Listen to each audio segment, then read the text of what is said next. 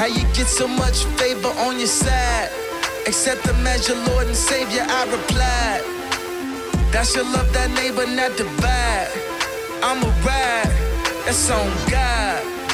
His light shine the brightest in the dark. Single mothers know they get my heart. We are back for another episode of Sports Night with Smith on OWWR Web Radio. I'm your host, Smith Brickner, and I welcome you from the Old Westbury Web Radio station here at SUNY Old Westbury. It is a chilly evening, to say the least, and on top of that, we had daylight savings for what I was reliably informed and told is that it's the last time that we are ever doing daylight savings. So amidst the darkness, the literal darkness at, 5 o'clock in the afternoon, there is light at the end of the tunnel. Oh man, I'm just full of puns today. Unintentional puns. You know, the unintentional puns are always the best puns, right? I didn't even think of that ahead of time, but it's when I pre-plan a pun, it never hits. But when I don't pre-plan a pun, it hits. So, but thank you all again for listening. We're a month into this show, which is, that's unfathomable. And I hear from some of my friends that I didn't even think were on Facebook or Twitter at this point that have told me that they listen to the show either live or on Spotify. You can listen to the show on Spotify after the show is complete. I'll put the entire recording on Spotify so you can listen Sports Night with Smith. It's very easy to find on Spotify. And they tell me that they listen to it on their ride home from work or the train into the city the next day. And that really means a lot. You have no idea how much it means. So thank you all again for your continued support. It really does mean a lot to know that people like to listen to me and like to hear me give my terrible takes on a lot of things. And believe me, I'm sure there are plenty of bad takes that I've given along the way. And again, I'm going to say this every week because I really don't know where else you're listening to this besides the TuneIn app. But hey, if you're listening to this anywhere besides the TuneIn app, give us a call. Let me know where you're calling or listening from, rather. 516-876-4964. And then while you're at it, you should go ahead and follow OWWR on Facebook at OWWR, on Twitter, Snapchat, and Instagram at OWWRNY. And be sure to check out the schedule for all the live content here at the radio station by going to OWWRNY.org. There'll be a big button that says schedule. You'll get the entire week's schedule of all the DJs, all the talk shows, all the news shows, all the sports talk shows. You'll get it all. We've got a jam-packed show for you guys tonight. I have a little bit of a unique segment 1 hour in at the top of the 8 o'clock hour. We're going to do a little bit of World Cup coverage. What? Yes. World Cup is coming up in 11 days. It's one of those events that just kind of creeps up on you. You don't really realize that you're right there, but we are on the precipice of World Cup football for the first time in about 4.5 years. If you recall, the 2018 World Cup in July of 2018. So we are getting close to that 4.5 year mark. It's wild to think. So we're going to have a special segment. I'm going to have a special guest. I'm going to keep it a surprise as to who's coming on. But it's a good friend of mine, and I think it's going to be an exciting segment. But we got plenty to talk about besides the World Cup today. Let's talk about the World Series, right? We haven't really talked about the World Series since the World Series was decided. At this time last week, it looked like the Phillies might win the World Series. And then the Astros reminded us why they're the Astros. So I'll start with the Astros because it's the thing that I think is most interesting to talk about. When you look at this series in totality, I don't think there was a question who the better team was. The Astros were the better team, and the better team won. And that's, frankly, how it should be. Now, that's also why we have the playoffs. Because if you're good enough to make it to the playoffs and you're not necessarily the best team in the regular season, but you get into a hot streak like the Phillies have for the last 3 weeks, things can happen. You can beat the Braves. You can beat the Padres. You can even beat the Dodgers, as the Padres did. And it just takes a few of your stars, in the case of the Phillies, to cause a ruckus, which is what they did. Their stars came through in biblical proportions throughout the entire postseason. Mostly by Bryce Harper, but you had contributions from JT Realmuto, Kyle Schwarber, even Nick Castellanos towards the end. And then on the pitching side, obviously, you had guys like Aaron Nola and Zach Wheeler really shove, as well as a few guys in their bullpen who were much maligned up until the playoffs and really delivered up until the World Series. So it's a feel-good story that the Phillies got there. They clearly were not the best team in the National League, but that does not matter. I think what does matter is that the best team in baseball did win the World Series. If you look at the Astros lineup, there are going to be some guys that you're not all that familiar with. That does not mean they're not good. The Astros are deep 1 through 9 in their lineup. They're deep 1 through 5 in their rotation. They're deep 1 through 8 in their bullpen. Now, here's the thing. You can give credit to the Astros without acknowledging that this is a make up for all the nonsense that happened in 2017. They can be separate things. Because I'll tell you this, okay? Every single baseball person I've talked to says that 2017 was essentially just rearing of the cheating scandal's ugly head. Because every team in baseball cheats. To some extent, every team in baseball cheats. I had multiple people tell me that work for teams. I've had multiple people tell me that work for publications that are very well connected to teams. So every team cheats. But the Astros took it 25%, give or take, more than any other team. And that's the issue. And they absolutely use technology to cheat, which is also another big no-no. And their players were borderline agnostic and apathetic when confronted with this. The only reason that they came clean was because the commissioner of baseball granted them immunity from suspension.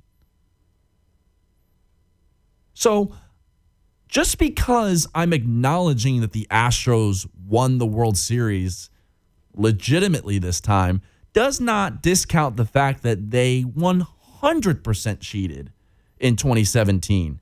And players like Alex Bregman, Jose Altuve, Carlos Correa undoubtedly contributed and benefited from cheating in 2017.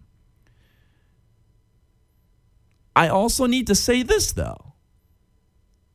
A lot of the players that were on that 2017 team are not here.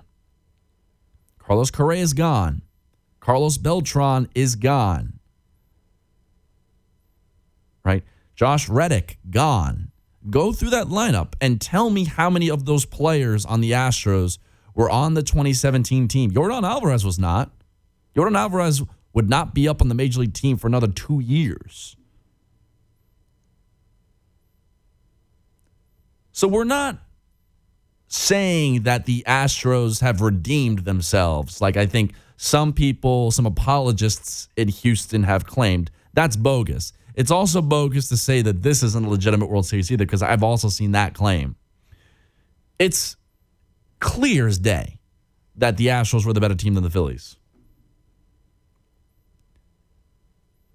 And going back to the Phillies for a second, because there's another point I want to make with the Phillies here.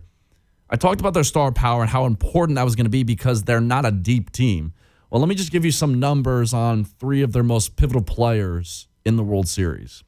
Bryce Harper. We think he had this incredible postseason, and he did.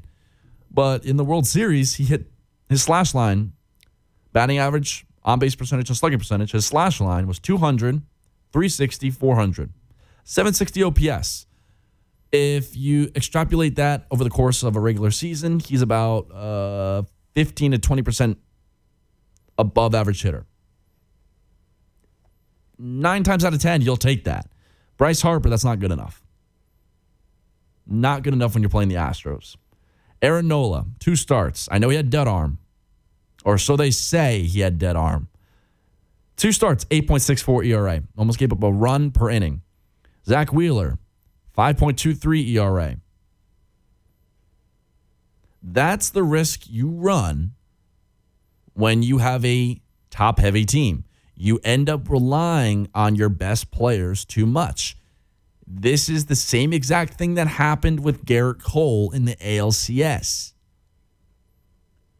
You were hoping that you could get really good outings out of Luis Severino. That did not happen against the Astros.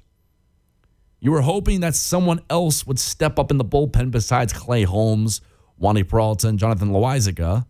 That really did not happen. You were hoping that Aaron Judge would not be the only catalyst for the Yankees offense. Well, that didn't happen, but Aaron Judge wasn't even that good. So there's a lot of similarities to the Yankees and Phillies, as I've tried to argue in past shows. The Phillies were currently better version of the Yankees than the Yankees were. I think if the Yankees and Phillies played each other over the course of 162 games, I think the Yankees would be the better team. But the Phillies just did a better job than the Yankees at their own game, relying on their stars, hoping they carry them, and see what happens. The difference between the Phillies and Yankees is the number 2, because the Phillies won 2 games against the Astros that the Yankees did not. And we're going to talk about the Yankees. We're going to talk about what Brian Cashman said at the general manager meetings that are currently going on in Las Vegas. We'll talk about that a little bit later in the show, but boy, it's not pretty. At least in my opinion. I'm frankly a little outraged at some of the things that were said. We will get into that. But the Astros are going to have some difficult decisions to make here in the coming years. Their general manager / president of baseball operation, James Click, is on the fence for returning, and not his call, but he apparently got a 1-year offer from ownership. James Click does not have a contract right now for the Astros, and he just came off a World Series. He's done an amazing job acting as a firefighter, putting out all the fires in that organization after the cheating scandal and after Jeff Luhnow was fired. He's done a remarkable job. And it just seems like ownership is disinterested in keeping him around. And the talk around town is that it's a byproduct of ownership wanting more influence on baseball decisions. I can promise you for a fact that whenever ownership gets more involved in decisions, it never goes well. So the Astros might as well be digging their own grave at this point, if that's really true. And it sure seems like it is, because James Click is without a contract. I've never seen a team go through a World Series and then not extend their general manager. Like, that just makes no sense to me whatsoever. But this is what owners do. Owners get egotistical. They think that World Series or Super Bowls are a byproduct of their geniusness, when in reality, they just empowered people, a.k.a. other geniuses, to put those teams together. One reason why the Yankees have been good enough to make the playoffs in years past, and why the Patriots are so good all the time, is they've got really smart people that know what they're doing running the operation. All right, there's been some meddling in years past with the Yankees and ownership, and who to sign, Jacoby Ellsbury, Brian McCann really stand out there. But at the same time, they've largely left it up to Brian Cashman. And I think Brian Cashman has been very good for the most part. Right? We'll get into that. But my point is, when owners start wanting to make decisions on their own because they think that they know better than the front office, then that's a problem. And it sure seems like, based off what we're seeing in the reports, that's what's going on in Houston. Now, they have to resign Justin Verlander. That's also going to be another question. Does Verlander return to Houston? I think the answer is yes. If I was a betting man, which again I'm not, I would go with the Astros. The Phillies, on the other hand, they really have a lot of long-term commitments, which is good and bad. Good because this team largely comes back next year. Bad because there's really not much flexibility if you want to get under the luxury tax threshold, which, to be clear, I don't really think that should be a goal for any team that's trying to compete. So the Phillies will be around. They'll be around to compete with whatever the Mets look like and whatever the Braves look like next season. I think it will be the most competitive division in baseball. And I wonder if Philadelphia will be in on one of those shortstops in this loaded shortstop class. There is one player that will not be on the free agent market, though, and that's Edwin Diaz. That's right, Edwin Diaz signing an extension with the Mets. What was that contract extension? What are the implications? We'll get into all that and more here on Sports Tonight with Smith after this break. Here at OWWR Old Westbury Web Radio, we are searching for new students who want to further their knowledge about radio production and programming. Whether you want to engineer, have your own show, or you're simply interested in being involved, OWWR Old Westbury Web Radio has what you're looking for. If you want to see what OWWR has to offer, come to the top floor of the Student Union in room 328. Give us a call at 516-628-5059 or visit us online at owwrny.org. The Old Westbury women's basketball team is back on the court for their first game of the season. Show your Panther pride on Friday, November 11th as the Panthers face off against the Ramapo Roadrunners. Tip-off is at 7 o'clock p.m. in Mahwah, New Jersey. A team's success begins with the support of their fans, so come out and cheer on your Lady Panthers. That's November 11th, 7 o'clock p.m. at Ramapo. For more information, visit oldwestburypanthers.com. That's oldwestburypanthers.com. Olivia from Washington. Laid off and trying to keep our little kids from realizing that mommy and daddy haven't eaten in a while. Roger from California. I'm grateful we could afford our son's surgery. I'm nervous that now we can't really afford food. Daniel from California. Choosing whether to pay the rent or pay to fix the car to get to work doesn't leave us with much at all. Now we can't even pay for meals. Donna from Louisiana. The storm just hit, and we went from donating to the food bank to needing it. Keisha from South Carolina. I've been skipping meals so my 2 kids can eat, but filling up on water doesn't really work. Hunger is a story we can end. End it at feedingamerica.org. Brought to you by Feeding America and the Ad Council. You're listening to OWWR, Old Westbury Web Radio. Keep moving, keep moving.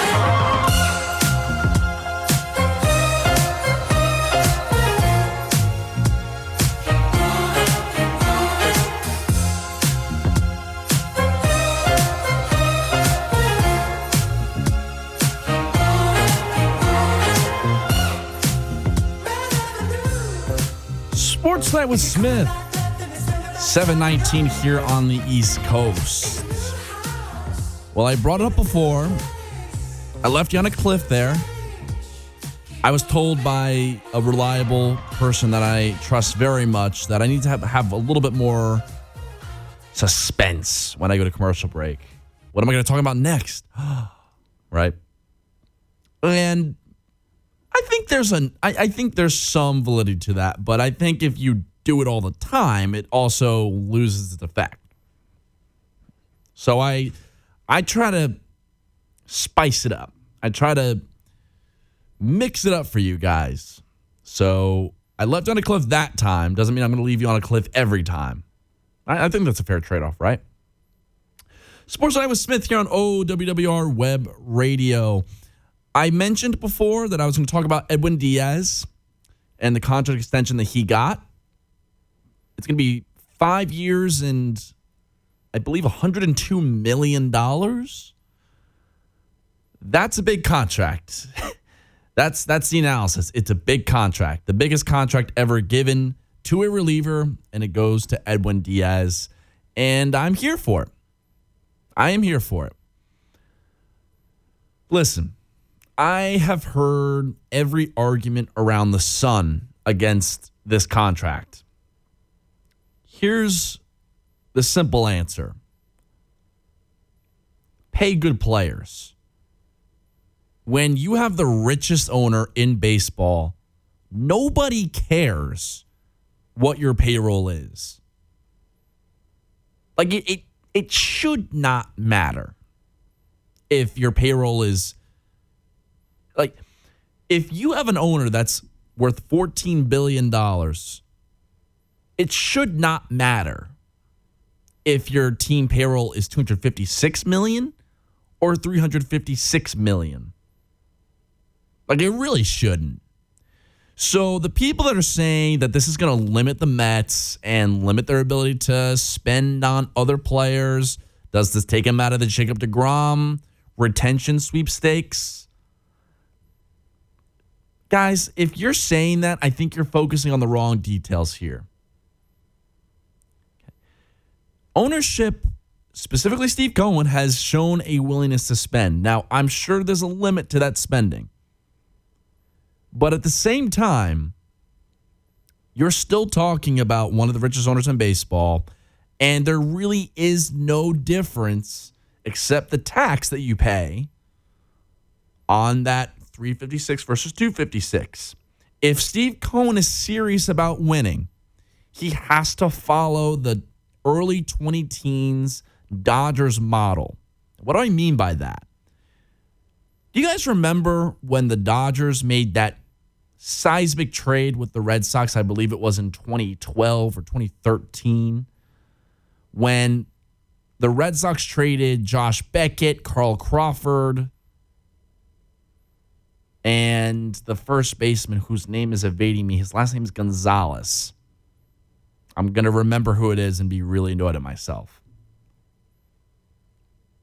They traded all three of those players who were making absurd amounts of money to the Dodgers and basically gave them away because the Red Sox wanted those contracts off the book. And the Dodgers were beginning a period of contention. And they said, we'll take those good players. Thank you very much. We don't care how much they're being paid. We just want good ball players. I mean, what a crazy, crazy thought that is, right? And that was the precipice to greatness for the Dodgers. Ever since then, the Dodgers have been an elite organization. Here's what that move did for the Dodgers. It allowed them to build their major league team to a World Series caliber team. Meanwhile, they did not have to give up any good prospects to do so. And it also empowered them to say, you know what? We can spend more money. Let's just spend more money and add established major league talent.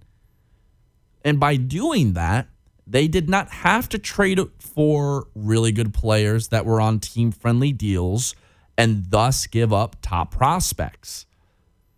In fact, they retained a lot of their top prospects after that trade because they already had good players on the major league team and they were willing to spend money in free agency. So they took a 3 or 4 year hit on the books and lost money in the process. But it set their organization up for the next 20 years. Because when you're in a large market like New York or Los Angeles, and you make a sizable initial investment into the organization, and you keep the farm system intact, it's creating a pipeline of talent you can utilize for the next decade. So you've got your established talent at the major league level. You've got time and no rush to develop really nice prospects.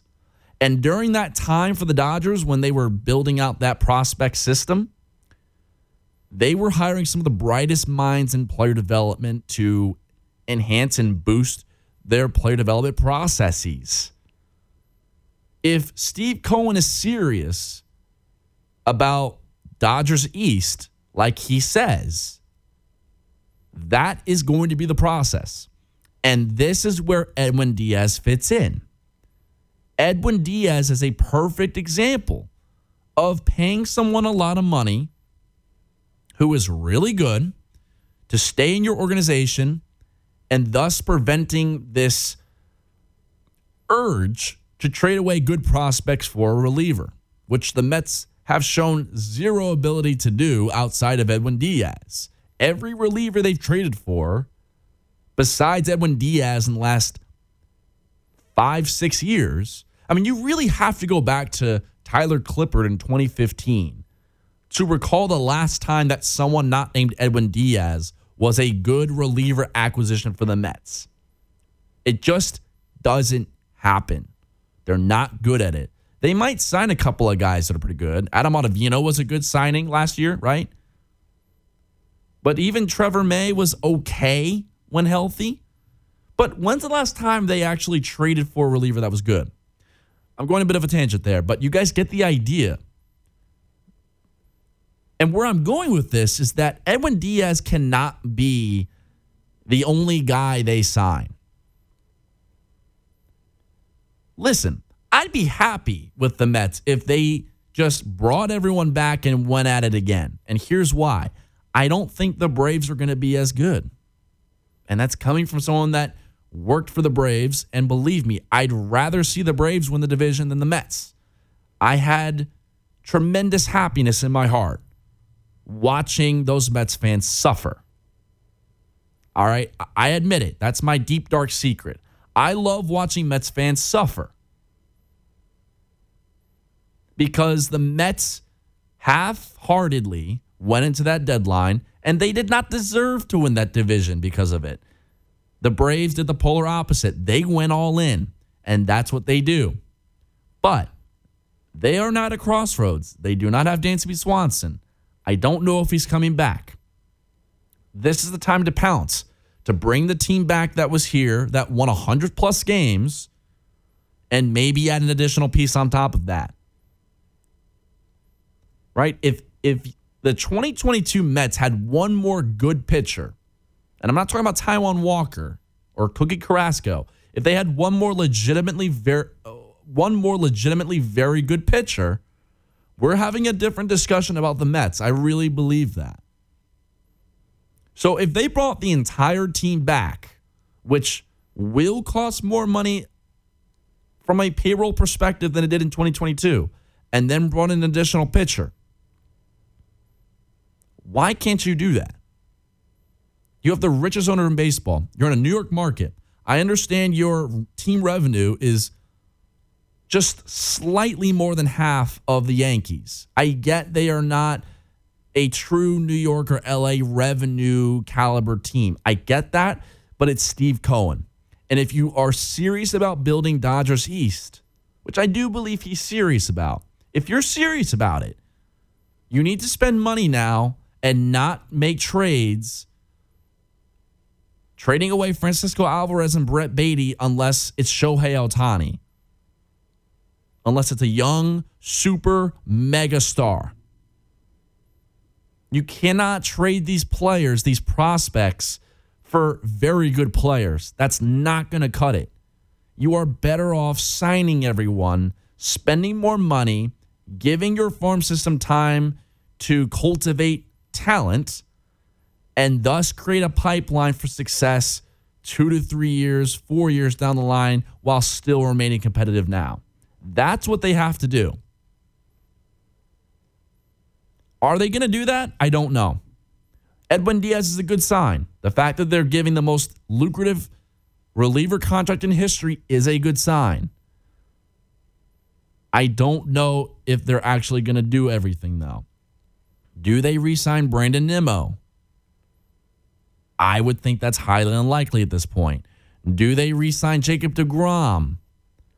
based off what I've heard, there are other teams out there that are going to be willing to shell out $40 million a year for Jacob deGrom. And I think all else equal, Jacob deGrom does not want to be a New York Met.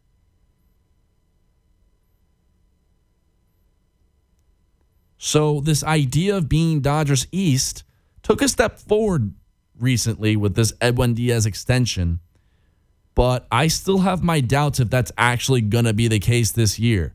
I laid out what I would do, right? If you really want to be Dodgers East, you're going to do what I suggested. I have significant questions and doubts as to whether or not they'll actually do that. Do you guys agree with me, though? Call me and let me know. 516-876-4964. Again, that's 516-876-4964. You know, even if they don't bring back Brandon Nimmo, if they went out and brought back, or not even brought back, but, oh God, if they brought in Aaron Judge, right? I think that'd be a perfectly fine trade-off, right? Just a thought. Just a thought. But you could also extend Pete Alonso because he's going to be a free agent before you know it. Now would be a good time to extend him. Now would be a good time to extend Jeff McNeil, although I don't think the Mets actually think McNeil is that good, which, how in the world could you think that? Are they going to go out and get Trey Turner? I don't think so, but I think they could be in play for Dansby Swanson or Carlos Correa. Right? There's the Francisco Lindor, Carlos Correa, Team Puerto Rico connection. They will be playing together in the World Baseball Classic. When they played in 2017 on Team Puerto Rico, it was Lindor at shortstop, Correa at third base. That would be the best left side of an infield in baseball, without a doubt. So you don't necessarily need to bring the team back, but that needs to be the minimum. The bare minimum is bring the team back together with one more pitcher, or just upgrade. Right? That's also something you can do. So it's going to be a fascinating offseason for the Mets. I have confidence they will spend money. I do not have confidence that the New York Yankees will spend money, and that's a really bad feeling as a Yankees fan. The fact that the Mets might actually outspend the Yankees for a second consecutive season in a row, I can't say I'm surprised with this ownership group, but it is all the while just as disappointing. Sports Tonight with Smith. We'll be right back with these messages. The Old Westbury men's basketball team is facing off against the Hamilton College Continentals in Clinton, New York on Sunday, November 13th. Tip-off is at 2 o'clock p.m. Come out and support your Old Westbury Panthers. That's Sunday, November 13th at 2 o'clock p.m. at Hamilton College. For more information, visit oldwestburypanthers.com. That's oldwestburypanthers.com. I think it's just vapor. Vaping is safer than smoking, isn't it? There's really not even that much nicotine in them, right? One vape pod has as much nicotine as one pack of cigarettes. My kid? My kid knows it's dangerous. 5.4 million American kids vape, and most think it's harmless. Get your head out of the cloud. Talk to your kid about vaping. Visit talkaboutvaping.org. That's talkaboutvaping.org. Brought to you by the American Lung Association and the Ad Council. This person keeps texting me random letters. Like what? OMG. Oh, that's oh my gosh. What about TTYL? That's talk to you later.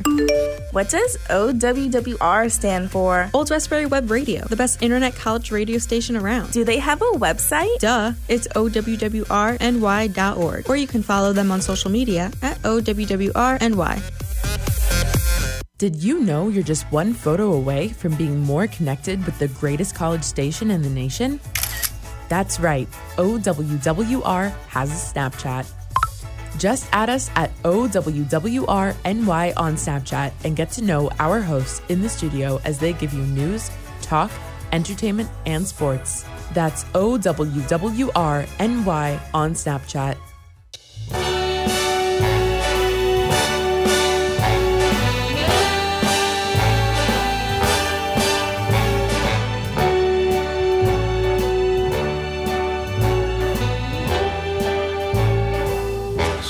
start spreading the news. I am going to spread the news. The news that the Yankees won't spend money, maybe? Yeah, I think that's the news that I'm going to be spreading tonight. On this segment, we're going to talk about the Yankees here, and oh gosh. I've not been this disappointed in an initial press conference from Brian Cashman to start an offseason in a long time. I am a Brian Cashman apologist. Unapologetically defended this man and this ownership group because I thought their processes throughout the years has been very sound. And I thought it was just a lot of bad fortune that prevented this team from making it to the promised land. But he just gave a press conference a couple of days ago at the general managers meetings in Las Vegas that just, it's like, what are you talking about? Like, it's one of those just smack your face. You want to pull your hair out. You want to scream like an old man yelling at the clouds. Why are you saying this? Or how can you defend this? That's what it felt like. It was an absolute joke. And essentially what Brian Cashman said was that he's really proud of his front office's processes. That was a word that was thrown around a lot during this press conference. And every time a general manager talks about good processes after getting rolled by a team in the playoffs, usually predictive of low spending in the offseason. And he didn't just stop there. No. He took it a step further. He said that the Yankees would not be involved in the shortstop free agency market.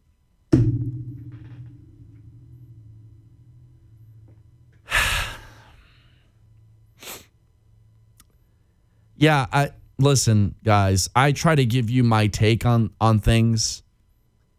I got nothing for you here. I honestly don't know what to say at this point. I understand the case for Oswald Peraza. I love Oswald Peraza. I've talked about him on this show before. He was the very first prospect I ever scouted. And when I saw him, I said, this is a guy that is a major league caliber defender at shortstop. You can go back and look at my Twitter. Look at the receipts.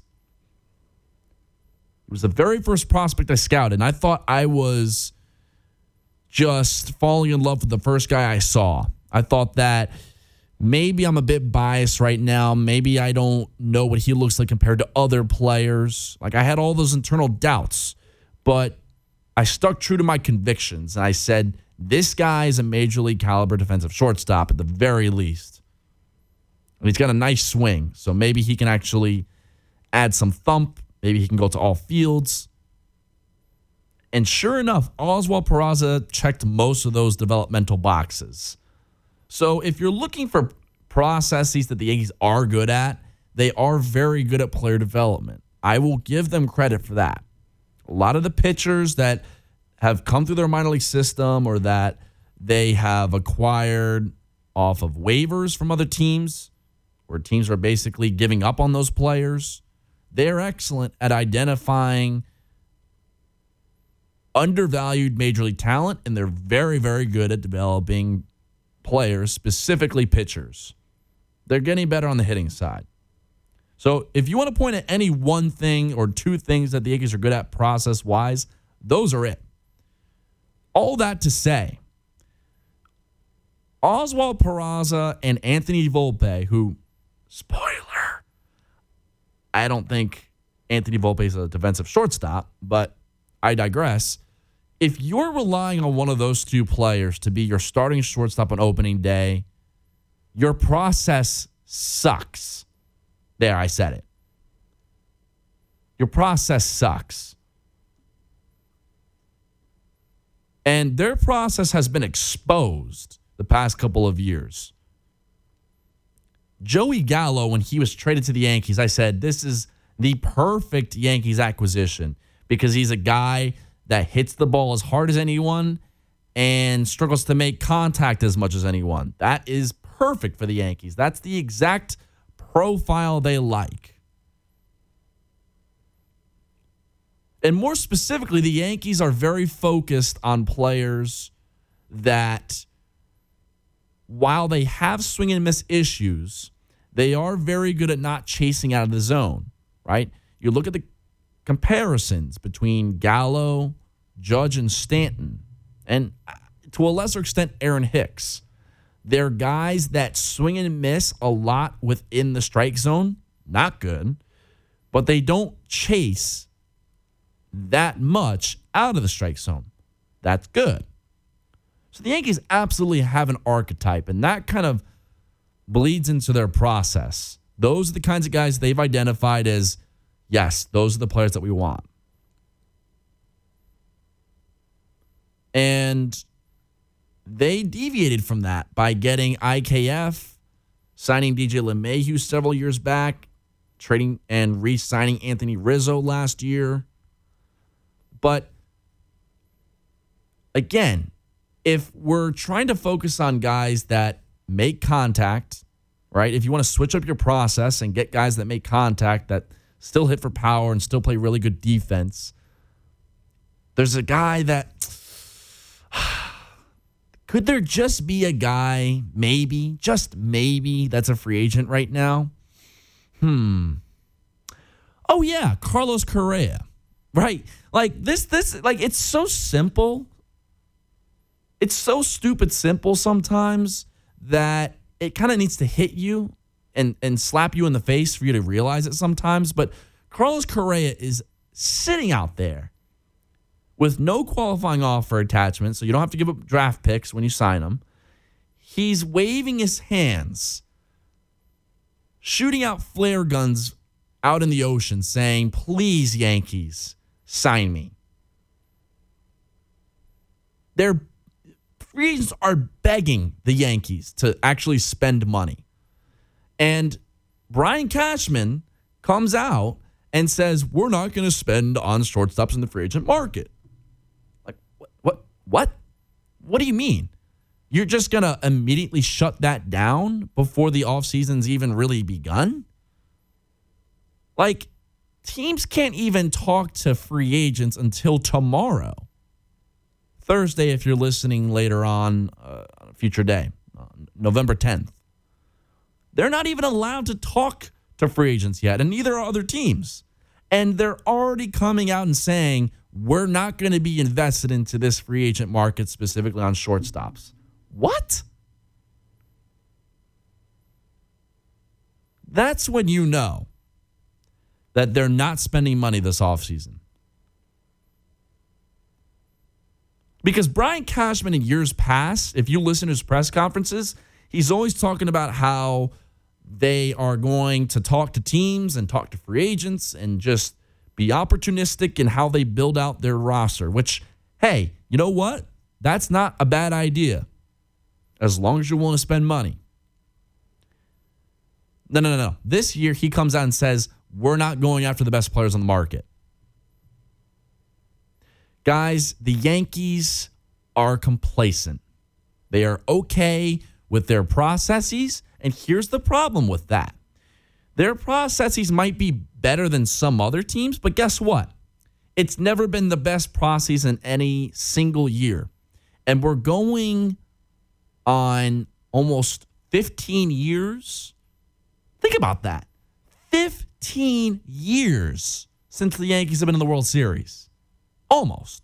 I think it's actually like 12 or 13, but we're getting close to that number. Like, that's so beyond unacceptable especially when you factor in that they are showing no willingness to spend money. So Brian Cashman and Hal Steinbrenner can talk about financial flexibility and sustainability and good processes all they want. It does not matter. They do not care that they came in second place in the American League. They're happy with a 99-win season. They're happy that they got the playoff revenue. That's really what it's about. They want playoff revenue, Yankees fans in the seats in Yankee Stadium. That is all they care about. Like, that has become so crystal clear with that press conference that he gave where he said that. And then on top of that, when asked about Aaron Judge and are you going to retain Aaron Judge, he says, no comment. He said no comment. It's you know, I was hearing someone recently, I at work, there was this guest speaker, a lieutenant corporal from the United States Space Force, and he gave this really interesting speech, and he said that apathy is the enemy of progress. That was one of his core messages in his discussion. And can you convince me that this front office and ownership group is anything but apathetic right now? It's borderline depressing to listen to this front office because I've defended Brian Cashman for years now on Facebook, on Twitter, wherever. And it's just, I don't know if I can do it anymore. I don't know if I can do it anymore. 516-876-4964 is the number to call. Again, that's 516-876-4964. I mean, Yankees fans, I know you're out there and I know you're listening because you tell me you are, unless you're lying to me. And if you're lying, then that's a whole nother thing. But call in. Am I losing my mind? Am I becoming unhinged as a Yankees fan? Am I thinking too much about this? Am I digging too deep into the details here that probably aren't details at all? Or am I right? I really want to know from you guys what you think, because I got to be honest, I'm struggling with this. And I have as little faith in Brian Cashman as I have had in a long, long time. It's really dark and gloomy for the Yankees right now compared to expectations. And speaking of dark and gloomy, to give you guys a little bit of a weather update. See, that was a good transition. That was a good transition. That one I'm patting myself on the back for. Good job. But speaking of dark and gloomy, with daylight savings, the sun is going down at 4:45 now. It's absurd. I hate it. But it is what it is, I suppose. But thankfully, we're not going to have any chance of rain in the Tri-State area for some time. It is going to be a little bit cold. The expectation, based off what I was seeing earlier today, is that Friday would be rainy, but it would also be a little bit warmer. Saturday, you're going to have a little bit more sun. Sunday, a little bit of a mixed bag, partly cloudy and also in the 50s. But tomorrow, going to be beautiful in the 60s. Friday, going to be a little bit rainy, also in the 60s. Saturday, also going to be in the 60s, but partly sunny. And Sunday, to be determined. And that's going to feed into our football discussion, which we're going to talk about next here. We're going to talk a little bit about the Jets, how they beat the Buffalo Bills. Hey, they beat the Bills. So we'll talk about the weather coming up in the next few days. as it pertains to the Giants, who will be playing, right? They have a big matchup coming up, but we'll also talk about the Jets and how they beat the Bills. And then, like I said, at the top of the hour, we're going to have a discussion with one of my good friends that's all clued in on the World Cup. So all that and more here to go. Another hour and 10 minutes or so here left to go on Sports Night with Smith here on OWWR Web Radio. It's 4 a.m., Monday, and you're literally sucking baby snot through a tube because she's congested. Man, that's love. And if you love her that much, love her enough to make sure she's buckled in the right car seat. To make sure your child's in the right seat for their age and size, visit nhtsa.gov/the right seat. Show them you love them. Keep them safe. Visit nhtsa.gov/the right seat. Brought to you by the National Highway Traffic Safety Administration and the Ad Council. This is Bruce Caines, the host of For Funk's Sake. Join me for my exclusive interview with singer, songwriter, producer, and master of the talkbox, Swatkins. Swatty's new solo album, Friends and Other Necessities, just dropped. We chatted about his labor of love, collabs with Alan Stone, and switching from band guy to frontman. These jams will take you old school and new funk in one sitting. Join our conversation Friday, November 11th from 7 to 9 p.m. Hey, what's up? This is Swatkins. My new album is called Friends and Other Necessities. Check out the music and catch my interview with Bruce Caines Friday on For Funk's Sake. You're listening to OWWR, Old Westbury Web Radio.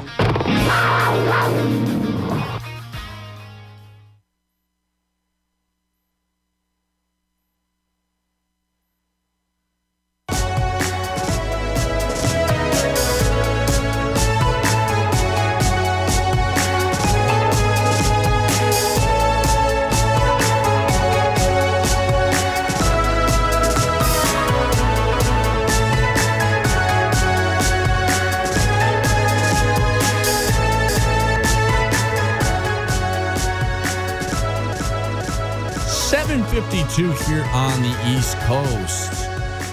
And this song by Tame Impala, when we get to this part of the song, Let It Happen,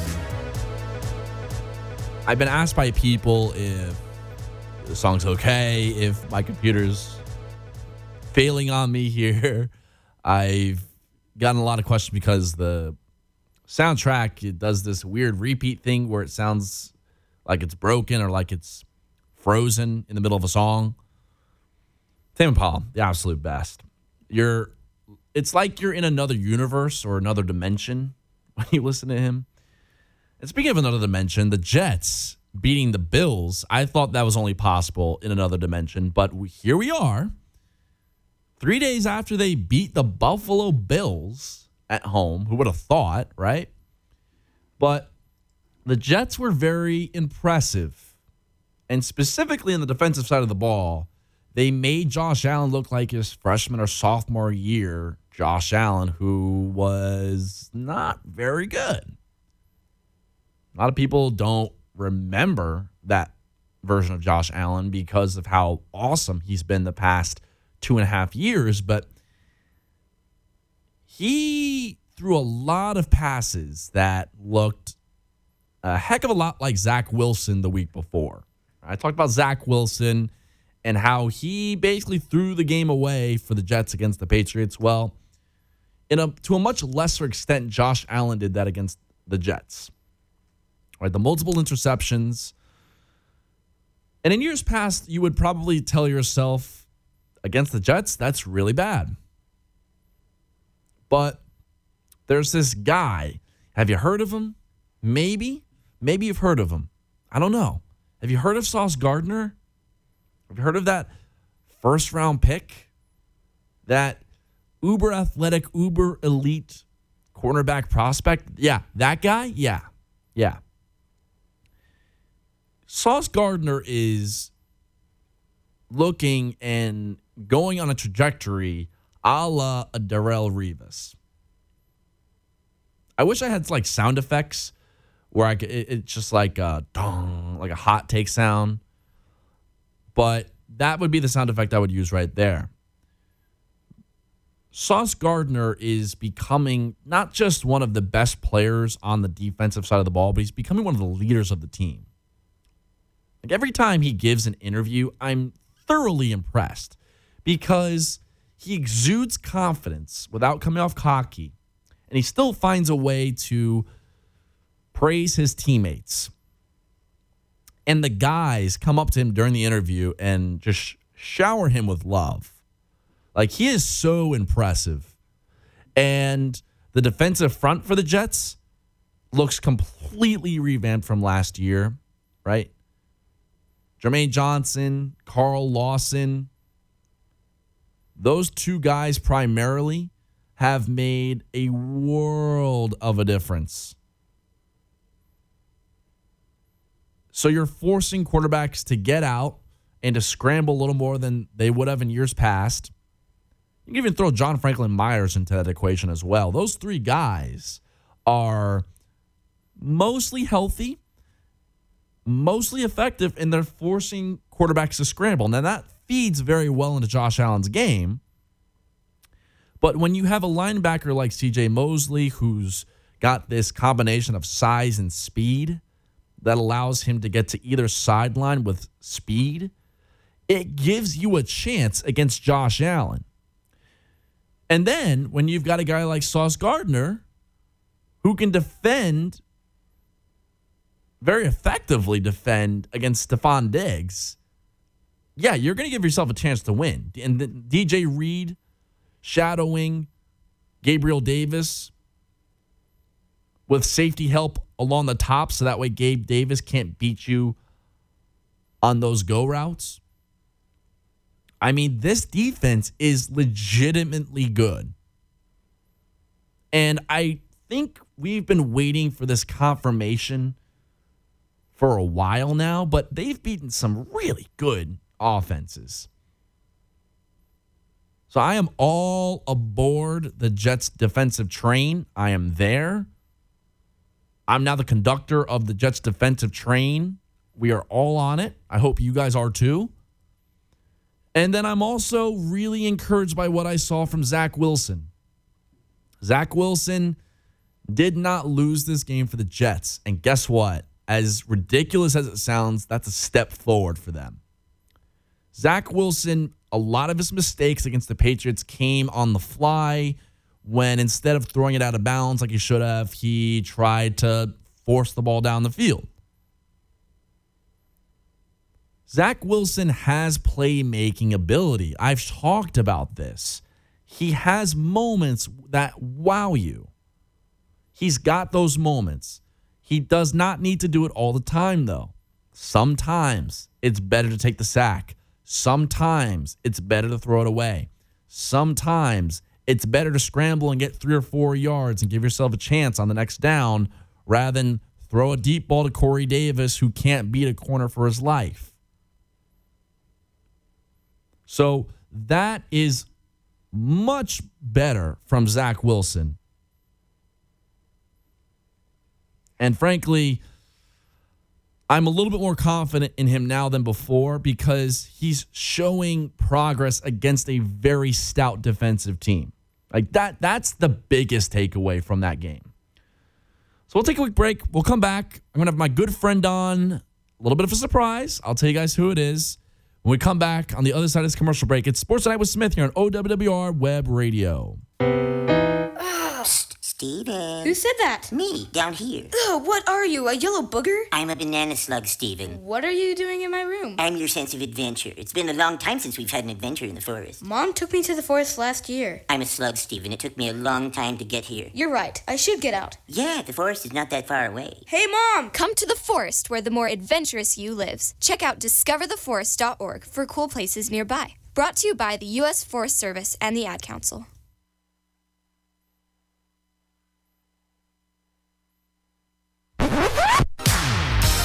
Here at OWWR Old Westbury Web Radio, we are searching for new students who want to further their knowledge about radio production and programming. Whether you want to engineer, have your own show, or you're simply interested in being involved, OWWR Old Westbury Web Radio has what you're looking for. If you want to see what OWWR has to offer, come to the top floor of the Student Union in room 328. Give us a call at 516-628-5059 or visit us online at owwrny.org. You want to know what we're up to, and we want to interact with you. Watch your favorite hosts live in the studio. Find out when we have exclusive interviews. It's all at your fingertips. Just follow us on Instagram at OWWRNY. That's Instagram at OWWRNY. Halloween may be different this year, but one thing that does remain the same, the DJ Kayla Show. Join me every Friday afternoon from 4 to 7 p.m., playing the latest and best in EDM and pop, as well as dance music from the 90s, 2000s, and classic 80s and 90s freestyle to kickstart your Halloween festivities. So don't forget to tune in to the DJ Kayla Show every Friday from 4 to 7 p.m., only on OWWR. Oh, that must be a trick-or-treater.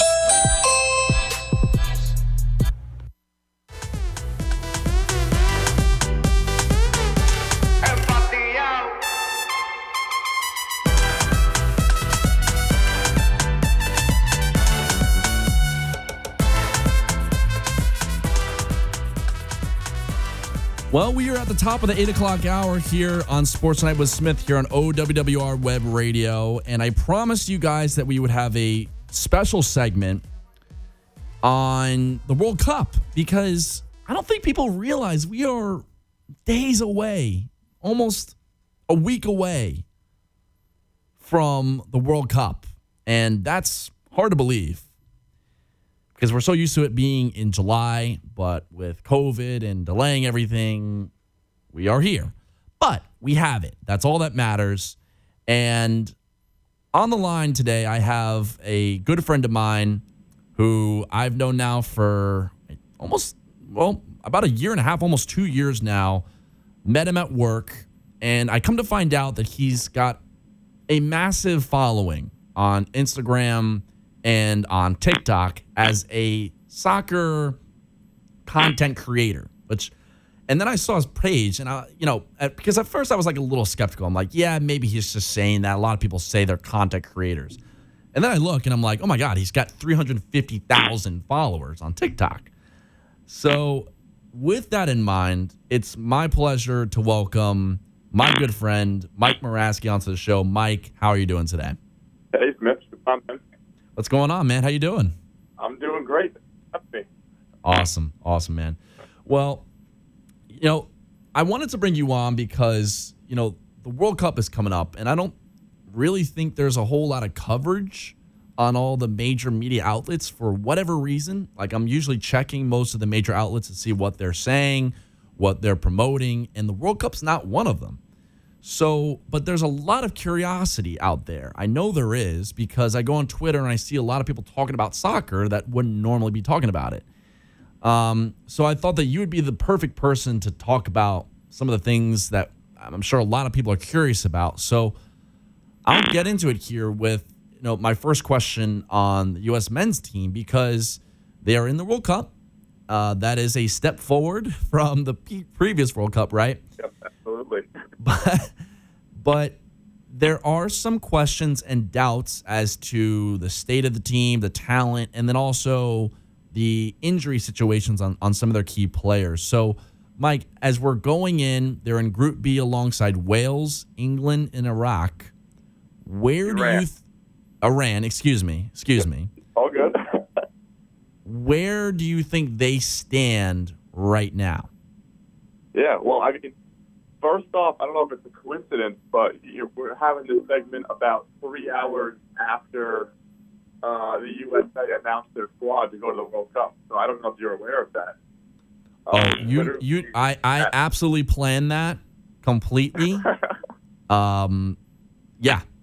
It is completely planned, Mike. So as of 5 p.m. Eastern time today, the U.S. announced their roster to go to the World Cup, and like you said, with expectations. I think, especially for me and probably other U.S. men's soccer fans out there, you want to at least get out of the group, right? So like you said, they're in a group with Iran, England, and Wales. England is probably the toughest, obviously, out of that bunch. So whether or not they can manage to get a result, a draw or a win versus England remains to be seen. But but I think it's definitely very possible you could see them end up finishing second, which would be good enough to advance to the knockout stages. Are you concerned about the health of the squad, primarily some of the starters on the team that might be dealing with some nagging injuries right now? You know, if they are persistent nagging injuries, does the U.S. men's team have the depth to, let's say, surpass Wales? Because I think we can safely say Iran is probably not going to advance to the next stage.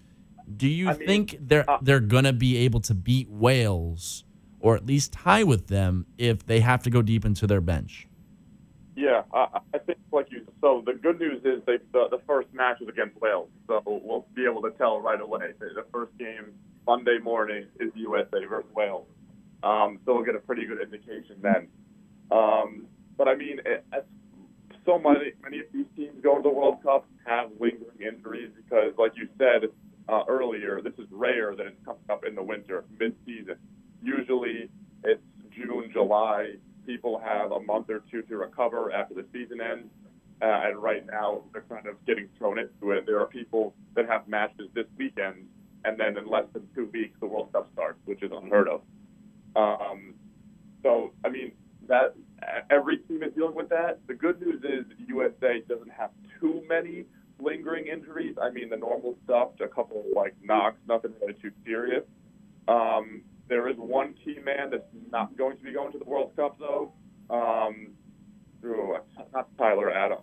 No, Chris Richards. Yeah. He's one of their star fullbacks, but he's not going to be going. I think he suffered a sprained ankle or something a week or so ago, so they announced that he would not be in the squad. But if during the World Cup, any one of their star players picks up a serious injury and is not able to continue, that would definitely be a big blow because, like you mentioned, they don't really have that much depth to be able to replace somebody like that.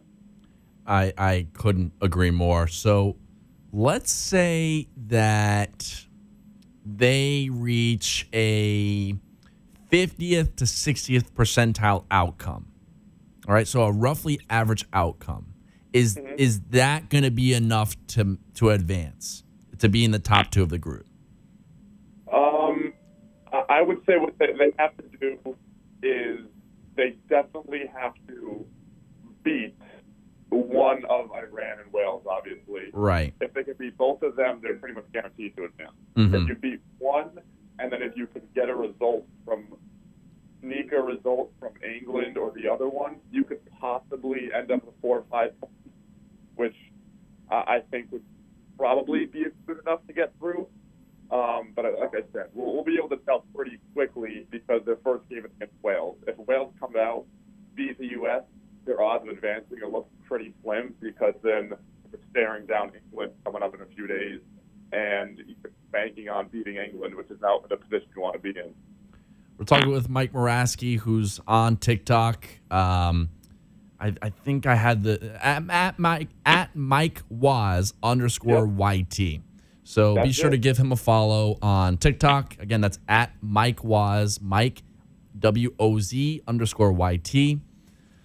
Mike, what is the biggest strength of the U.S. men's team going into this World Cup? Is it their strikers? Is it the midfield, their ability to control tempo, control pace? I mean, what is the one thing that is the calling card for this team going into the World Cup?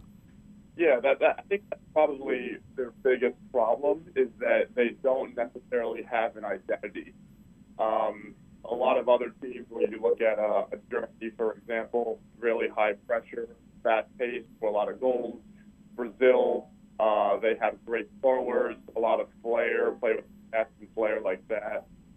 USA, they don't really have any tactical advantages or any specific identity. If you had to pinpoint one thing, I would say their defense is pretty strong. Their center back, Zimmerman, has been pretty consistent in the MLS. And their goalkeeper, Matt Turner, recently, as a few months ago, made a move to the Premier League. He's actually the backup keeper for Arsenal now. So I think if you had to pick out one thing, it would probably be the defense, looking to keep the opponent out as much as possible, let up a few goals to keep the game. I did not have this on the show sheet for you, and I apologize. So if you need time to think about this question, that's fine. But I don't want to deviate too much from the World Cup, but I have to imagine there are listeners that are curious about the state of the MLS because you brought it up, and we keep hearing about it. You see it on ESPN. Where is the MLS compared to the major leagues in Europe? Like, is the gap closing there in the talent pool, also the financials pool? Like, where does the MLS stack up, and are they making inroads to become a more prestigious soccer league? Yeah, absolutely. They're definitely growing, and they will continue to. I'm glad that you mentioned two categories: one, talent, and two, financial-wise. So as of right now, financial-wise, the gap is ginormous. Because I mean, the main way all these clubs make money is through TV rights, right. And obviously the TV rights for the Premier League or La Liga, those rights are worth billions of dollars, and they bring hundreds of millions of dollars in revenue to clubs each year. And the MLS, their TV rights are worth nothing near that. And they probably won't be anytime soon, to be honest. So the good news is, though, I think in terms of talent, the gap is slightly closing. You see a lot of kind of stars finishing their careers jumping over to the MLS. It will be better if sooner they could get them before their end of their career. So, for example, there's rumors of even Messi over the next 1 to 2 years moving over to the MLS in Miami, which is David Beckham's team. Gareth Bale moved over to the MLS last year. So they are getting some people that's toward the tail end of their careers. It would be better if in the future they could somehow find a way to get these stars to come over a bit earlier and increase the talent pool that way. But it definitely, at least with homegrown talent, USA, you see it with a national team. They have a lot of young players coming up that are going to be good in the next 3, 4, 5 years. They're pretty good right now, but as they develop further, when they get to become 25, 26, they'll be great players, and a lot of them are in the MLS. So definitely a lot of homegrown U.S. talent that will develop over the next few years. Absolutely. I mean, this is not an American, but I remember Valentin Tati Castellanos, right? He was the most accomplished striker in the MLS with NYCFC, and ended up going to a La Liga team, a La Liga side that is a team that usually gets relegated, but they are actually putting up competitive matchups, and they're doing halfway decent in terms of their points scored. And Tati Castellanos is having a pretty successful season in La Liga, and as you mentioned, that's probably the second best league in terms of just pure talent throughout the league. So, you know, that alone, if you're getting players transferred out of the MLS into those, you know, the Premiership or into La Liga or into the Bundesliga, that's also a very good sign. So I'm going to be curious to see if we see more transfers out of the MLS into prominent leagues throughout the world. Yeah. Getting back to the World Cup for a second, though, I want to get your take on two things, some superlatives, if you will. Who is the most talented team going? I'm not asking for a World Cup winner because that's almost impossible with some of the talent. Yeah. Who is, on paper, the most talented team going into the World Cup? It's got to be Brazil. I mean, there's a reason why they have to win it. You look at especially their forward line. They have Neymar, Gabriel Jesus, Richarlison, they're Gabriel Martinez. Their forward line is the stack, and it goes all the way back. Midfield, you've got Casemiro, Lucas Paqueta at the back, Thiago Silva, Marquinhos. I mean, just in terms of talent, Brazil is definitely top, and that is why I think they're number one in FIFA rankings right now, and also that they're going to the tournament. I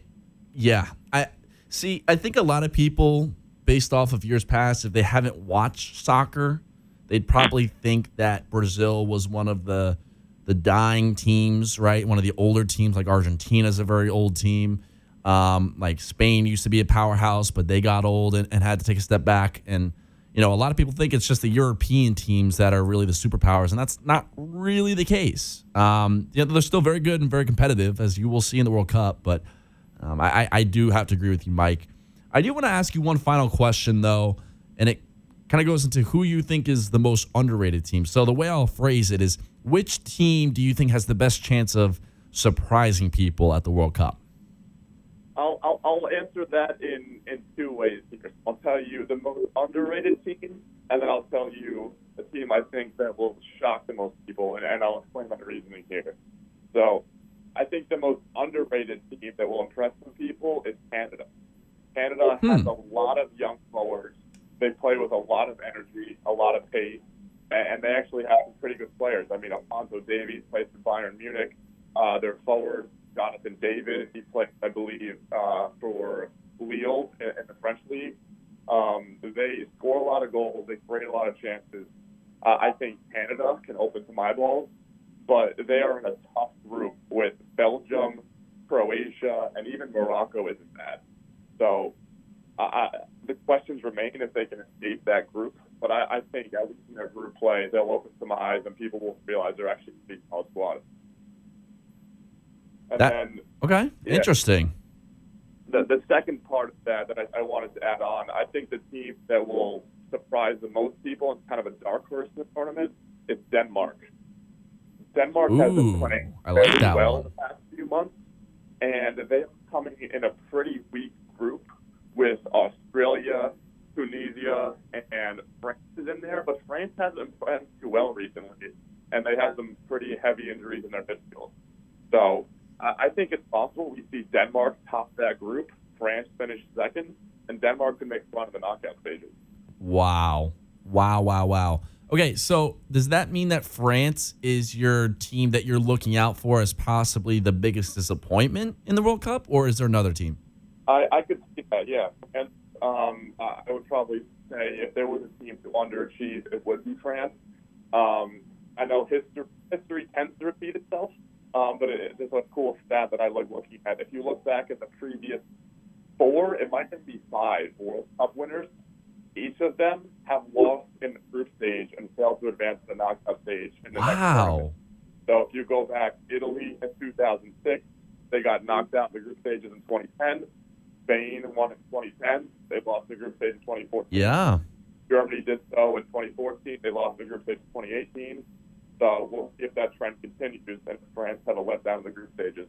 And there's a lot of drama around that team, too. Like, do you remember that report? I mean, obviously you do, but for the people that aren't that clued in, Paul Pogba and Mbappe, I mean, that was like an example of like a lot of drama, right? And I don't have to get into the specifics of it, but Mbappe, wherever he goes, the drama follows him. I mean, he's a billion-dollar man. It's all about him. He's the center of attention. So when something's not going his way, he likes to stir up some drama. You mentioned Pogba. Pogba's one of the injuries. He won't actually be at the World Cup along with N'Golo Kante in the midfield. So those were 2 big players in France's last World Cup run who are going to be missing out this time around. Yeah, I try not to be so lockstep with people in their opinions when they call in, but like I just feel like I genuinely agree with everything that you've said, and I promise you we did not talk about this beforehand. He did not tell me what he was going to give for all these answers, but it's good to at least get confirmation that I'm not losing my mind, that I'm completely out there like I might be in fantasy football. But Mike, it's been really good having you on again. And once again, everyone, give him a follow on TikTok. He's got a lot of great content. At Mike Woz, that's MikeWoz_YT on TikTok. You can tell him that I told you to follow him, and then he will be obligated to follow you back. No, I'm kidding. But if you like soccer, or football, if you're not in the U.S., I like to make my content interactive, kind of gamified. I do different online games. I play FIFA, I do challenges. So if you like that type of stuff, definitely check out my TikTok and my Instagram. For sure. Well, Mike, listen, thank you so much for coming on the show. It's great to talk to you about the World Cup, and hopefully we can have a nice World Cup here and enjoy all the stuff that comes. Well, good news is it's less than 2 weeks away, so we'll know. I know. Sooner than later. Yep. I know. It's going to be here before you know it. But, Mike, thank you once again for hopping on, and best of luck with you and your channel. Awesome. Thank you, man. Thanks, Mike. Talk soon. Yep. Bye. Yeah, that's Mike Morask, everyone, at MikeWaz_YT on TikTok. He is just one of those guys that's just really clued in soccer. And if I have any questions about soccer, I go to Mike Moraski at MikeWaz_YT. I've got to take a commercial break, so we'll be right back. We've got a few more stuff to talk about, a few more segments here. We're going to talk some fantasy football, a little bit of a continuation from last week's discussion on some of the stats to keep in mind when evaluating players. So it's going to be a continuation of that. That and more to come here on Sports Night with Smith here on OWWR Web Radio. Halloween may be different this year, but one thing that does remain the same, the DJ Kayla Show. Join me every Friday afternoon from 4 to 7 p.m., playing the latest and best in EDM and pop, as well as dance music from the 90s, 2000s, and classic 80s and 90s freestyle to kickstart your Halloween festivities. So don't forget to tune in to the DJ Kayla Show every Friday from 4 to 7 p.m. only on OWWR. Oh, that must be a trick-or-treater. The Old Westbury men's basketball team is back on the court and ready to take on the Golden Eagles. Show your Panther pride on Tuesday, January 3rd, as the Panthers face off against St. Joseph's University of Long Island. Opening tip-off is at 7:30 p.m. in Patchogue. A team's success begins with the support of their fans, so show your Panther pride and take over SJU on Tuesday, January 3rd at 7:30 p.m. in Patchogue. For more information, visit oldwestburypanthers.com. That's oldwestburypanthers.com. Mama, what does the chicken say? Dog. Cat. Giraffe. Giraffe, really? Giraffe. You're not going to get it all right. Just make sure you nail the big stuff, like making sure your kids are buckled correctly in the right seat for their age and size. Get it right. Visit NHTSA.gov. / the right seat. Brought to you by the National Highway Traffic Safety Administration and the Ad Council. You're listening to OWWR, Old Westbury Web Radio. I don't wanna.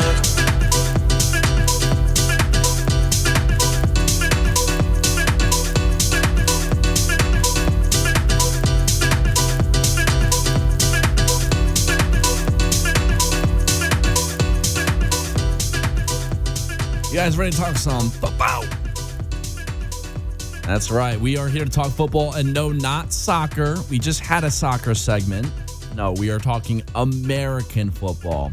Sports Night with Smith, 8:23 here on the East Coast. Once again, please be sure to follow OWWR on Facebook at OWWR, on Snapchat, Instagram, and Twitter at OWWRNY, and also be sure to visit our website, OWWR. Wow. That's the first time I've ever messed up spelling OWWR. But visit our website at OWWRNY.org. At the top, you're going to see a big schedule button. You're going to see all the upcoming shows in the coming weeks. It's going to be all informative, so everything you need is right there. So please be sure to give that a visit next time you're looking for OWWR Web Radio content. All right, so I hinted at this before we took the break. We're going to talk some fantasy football because last week we had a very thought-provoking discussion on some of the key metrics that teams and high-end fantasy football analysts use to determine player effectiveness. And specifically, I wanted to use a new website tool from 538. If you guys are familiar with Nate Silver, 538.com, they do a lot of polling for the elections, right? We had the midterms last night. Looks like the Republicans are going to take the House. Kind of a toss-up on the Senate. There's going to be a runoff in Georgia, which might determine that, right? But 538 was all over that. And they're also into sports analytics. So they do a lot of baseball analytics, basketball analytics, and now they're merging with ESPN analytics to do some football-related content. And what's interesting is that they came out with this new grade that takes into account a wide variety of different metrics, a lot of which were the metrics that I was telling you guys about last week, right? Yards per out run, air yard share for tight ends, red zone target share, right? All those things that we were looking at, yards after contact, yards created, expected points added for quarterbacks. So 538 came out with this new tool that passes the sniff test. What I mean by that is when you look at how certain wide receivers grade on their scale, it makes sense that A.J. Brown would be the highest rated wide receiver in football this year, right? Like that makes sense. And it makes sense that Tyreek Hill is second place, Tyler Lockett, third place, Stephon Diggs, fourth place, Chris Olave, fifth place, Tyler Boyd, sixth. So there are some interesting tidbits in there. But essentially what 538 does, and it's all one word. You spell it out. You don't type in the numbers. 538.com/NFL-receiver rankings. That's where I am right now. They use all of those numbers and then some other metrics they get from NFL Next Gen Stats, which is proprietary information, to come up with 3 grades that are weighted and create a cumulative overall score. Those three factors are open, catch, and yards after the catch. Right? That makes sense, right? Are you getting open to open yourself up to targets? If the answer is yes, you're going to have a high open score. Are you good at catching the football? Are you good at securing it? Do you not drop the ball? If the answer is yes to all those things, you're going to have a high catch score. And then lastly, do you break tackles after you have the catch? Do you evade tackles? If the answer is yes, your yards after the catch score is going to be high. And guess what? Crazy concept. If you're really good at each of those 3 things, you're going to be really good overall score. Wow, right? Crazy thought. But so A.J. Brown is the top-rated wide receiver in the National Football League based on this model that 538 has created.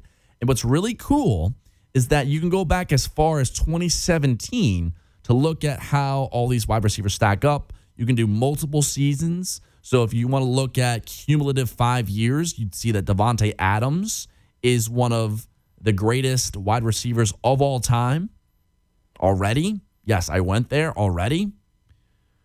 So it's a fascinating tool, and I would highly encourage everyone that's invested into fantasy football or likes to gamble. That would be another part of the analysis. Again, it's not the end-all, be-all, but I think it should be factored into your analysis. So that kind of brings me to my next point. I wanted to do some waiver wire pickups because last week I had a few people reach out after the games on Sunday and tell me that a lot of my waiver wire pickup suggestions from last week really hit. And I don't want to say I forgot that I had this segment last week, but I forgot. So last week I suggested 3 players, and I'm going to suggest 3 players this week, but the 3 players from last week, Isaiah Pacheco from the Chiefs, the thought process being that he was taking over the starting running back role on, the Kansas City Chiefs.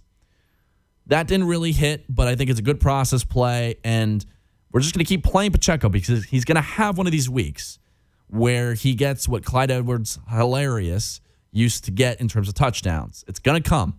The efficiency's there, and the touchdowns are going to come.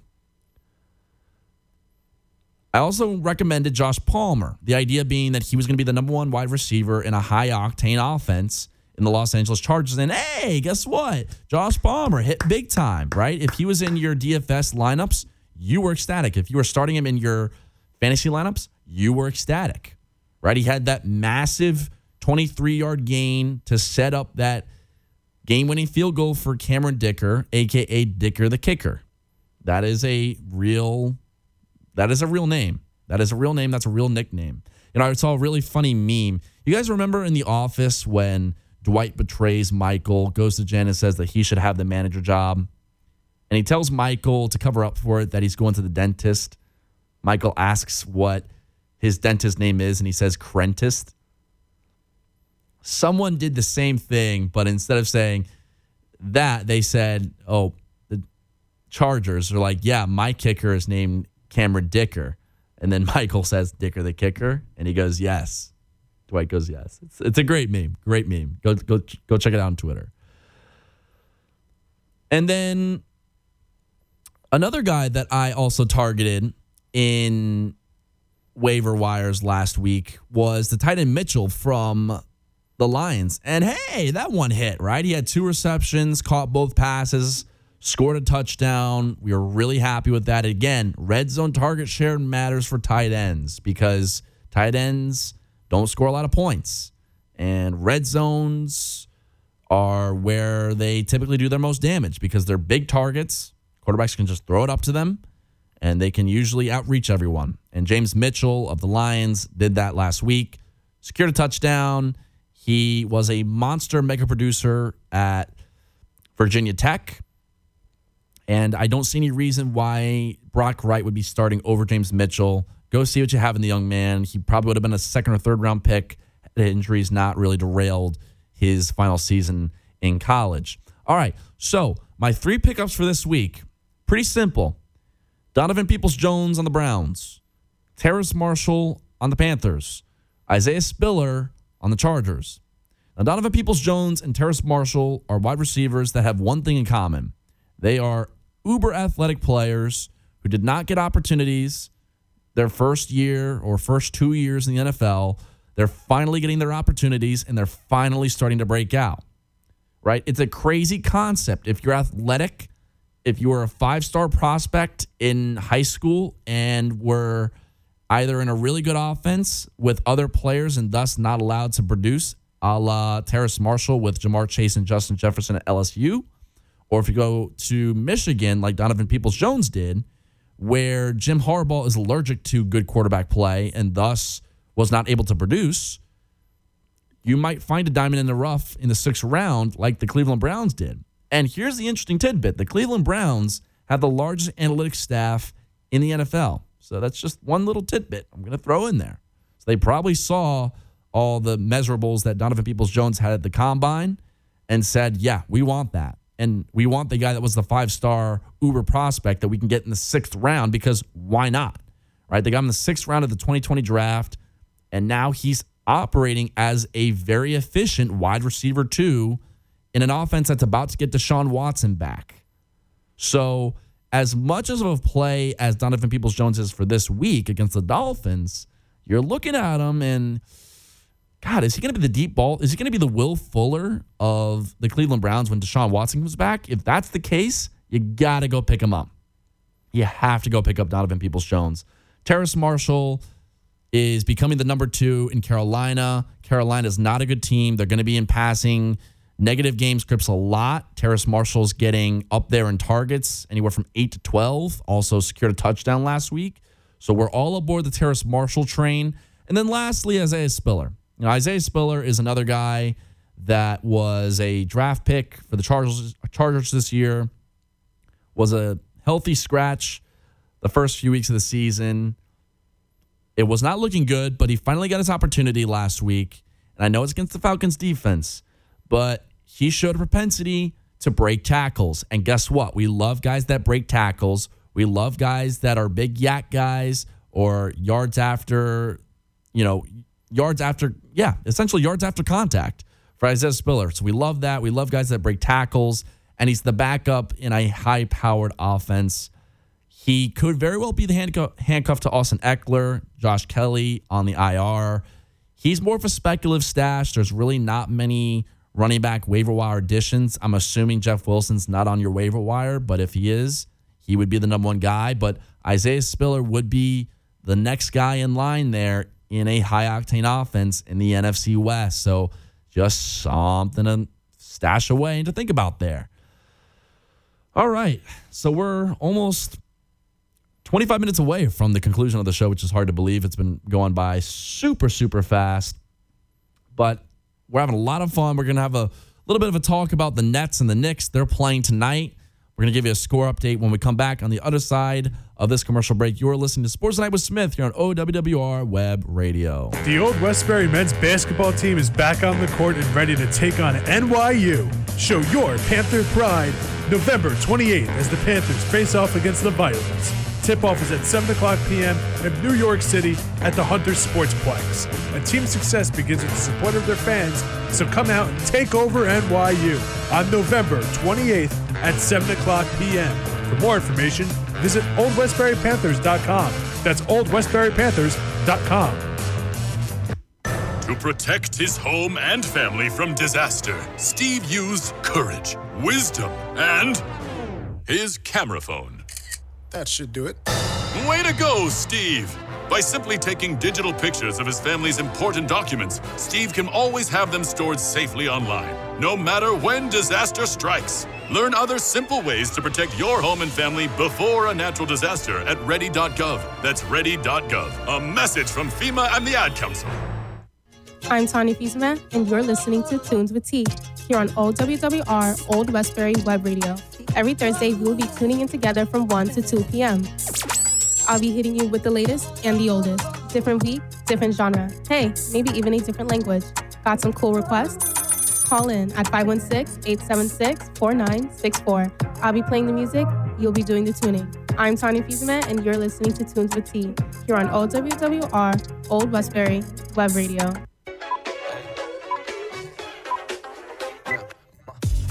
Take a look at OWWR's YouTube page. Check out what goes on behind the scenes and view clips from your favorite on-air personalities. Subscribe to us at OWWR and don't forget to hit that bell. Yahoo! Check out our videos at OWWR. That's OWWR.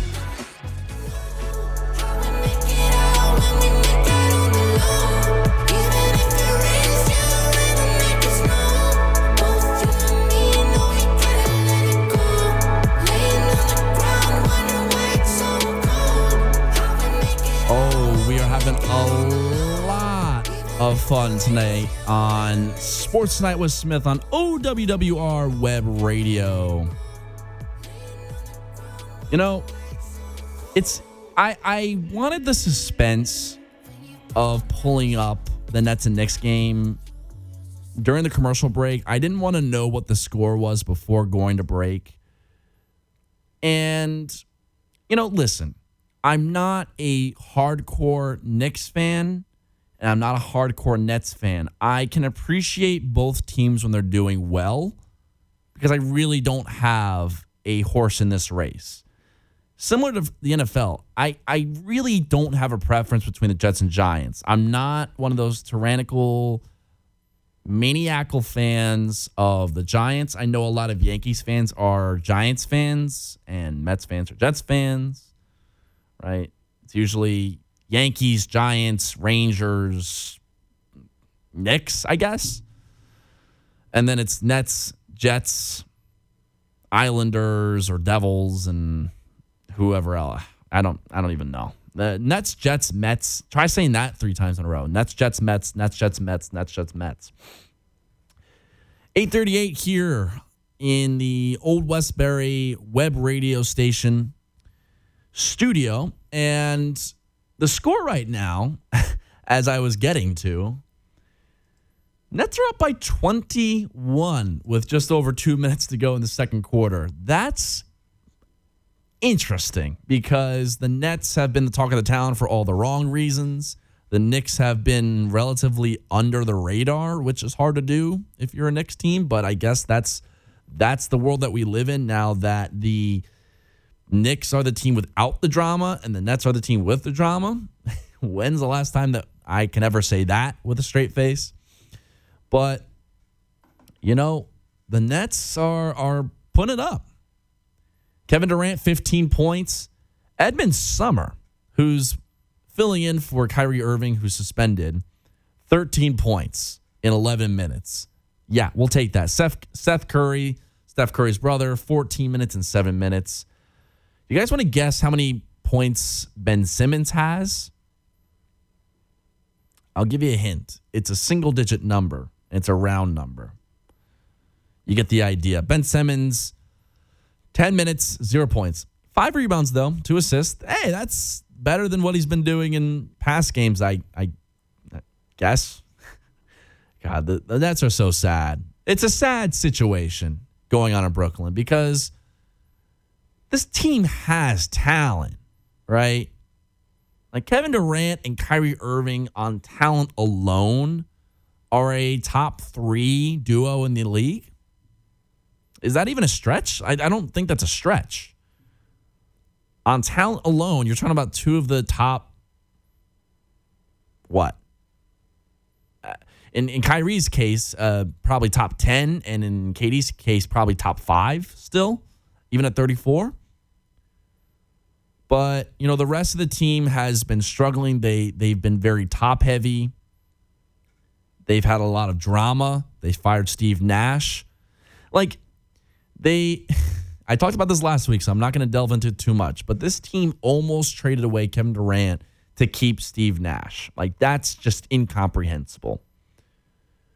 But the Nets did announce that Jacque Vaughn, who has been a head coach in the past and was an interim coach for the Nets when they fired Kenny Atkinson, will serve as the interim coach once again. And I got to be honest, I really like this move. I'm happy they did not go with Ime Udoka, the battled and questionable coach for the Celtics who's been suspended for the year. I'm happy they went in this direction. I think Jacque Vaughn, based off what I've read, is a guy that really understands how to handle personalities, which is interesting because he's never really had to do that. He was with the Magic for all those years when they were really bad, and well, they still are bad, but you get the idea. And when the Nets were in the bubble, he was their coach, and they played hard for him. So I think they could have done a lot worse. I'm happy that they got Jacque Vaughn. It's a non-drama filled hire, and they're taking care of business with Kyrie. Listen, you can say what you want about what Kyrie posted. I was not a fan of it. Some of you on Twitter have been interesting. You've said that there's some truth to what is being said and conveyed in those posts, but it's not the format or the place or the way to approach it. Listen, I don't know enough about what is being discussed to really give an honest opinion there, so I'm going to refrain. But I have people that I trust that say it was truly problematic, that it's not the NBA going above and beyond their scope to shut someone down that doesn't agree on their mainline issues. Because believe me, there's a lot of bullying into believing what the NBA wants to put out there amongst the players. I'll leave it at that. And Kyrie doesn't really fit that bill, and that's a problem for the NBA. But apparently what he did post was offensive. So I will leave it at that. I trust those people that are telling me that. And, you know, listen, they're coming up with an action plan to get him back on track. They can put that out in public and say, hey, these are the steps that we're taking with Kyrie to make sure that he understands that what he did was wrong. And when he comes back, he's going to be fully ready to go. And, you know, that was acceptable, in my opinion. I thought that was the right way to go about it. And now with the hiring of Jacque Vaughn, and now the fact that they're absolutely killing it right now, now they're up by 25 at halftime against the Knicks, I think they could be heading in the right direction. Dare I say that? We do have a call coming in, though, so I'm going to take that real quick. Hi, who's calling in? This is Nicholas Mott, one of the hosts for What's the Score? Oh, Nicholas, what's going on, buddy? How you doing? Doing great. I hear your show. You're doing really well, so congratulations on running your own program. I appreciate that. I'm learning. Hey, I have to steal from the best, right? I have to learn from the best, right? First time, long time listener. I appreciate it, buddy. What's on your mind? Anyway, I hear you talking from Kyrie, and I had some things to say on Sunday morning about the topic, and I'll give you my 2 cents, and I'll hang up and listen. Sure. But, yeah, man, you're hitting the nail right on the head about Kyrie Irving. I feel, and WFA and Boomer Esiason feels that he should take the rest of the year off to really reassess and kind of just take a really deep dive into his psyche and kind of figure out like what he really wants and how he really feels. I know the guy likes the ball, and he's excellent when he's on the court. Right, he's a 25 point per game kind of dude. He really puts it in. He really puts in the sweat. But not to really kind of sound like not to really go on, but I feel like he should take the rest of the year off, kind of reassess and reevaluate himself, and see what happens from there. I don't feel that the Nets should put him back on the court this year. I really don't. Well, the Nets are in a difficult position because I think that if it doesn't work out this year, they are going to be forced to trade away KD.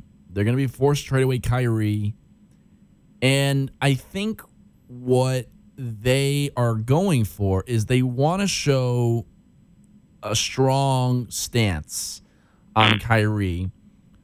And to suspend someone for a social media post for an entire season would be a precedent that's never been set before. So I think they're trying to tread that line of showing that it's unacceptable to post what he posted, which you can have your own opinion on that, whatever. Yep. And also trying to understand that he needs to be on the court and show that he's still very good in order to get any kind of resemblance of a return for him if you were to trade him. And he is, because he was putting up like 20-something points before he went out. But, Smith, this isn't the first time that something like this has surrounded Kyrie. I mean, I remember during, I think it was shortly after the Capitol riots where he, removed himself from the game for, a month. And that, too, was unacceptable because I remember at the time that he wasn't letting Steve Nash or whomever the head coach was at the time, where he was and what he was doing. It's just, I don't know. This is like a second or third occurrence for Kyrie. And you're right that there's a fine line that the Nets organization has to tread with Kyrie. But I don't know, man. This is just a recurring thing. Yeah, I mean, I've likened Kyrie to he's the Kanye of the NBA. I mean, literally. We love him. We love what he does professionally, and then it's just an absolute circus beyond that. I mean, listen, he's a top 10 player in the league. I don't really think that's a top question. 5. And it's, it's that question of how much of it are you willing to deal with? And I think for the longest time, teams were willing to look past those issues that just seemed to crop up, whether it was Cleveland or Boston and now in Brooklyn.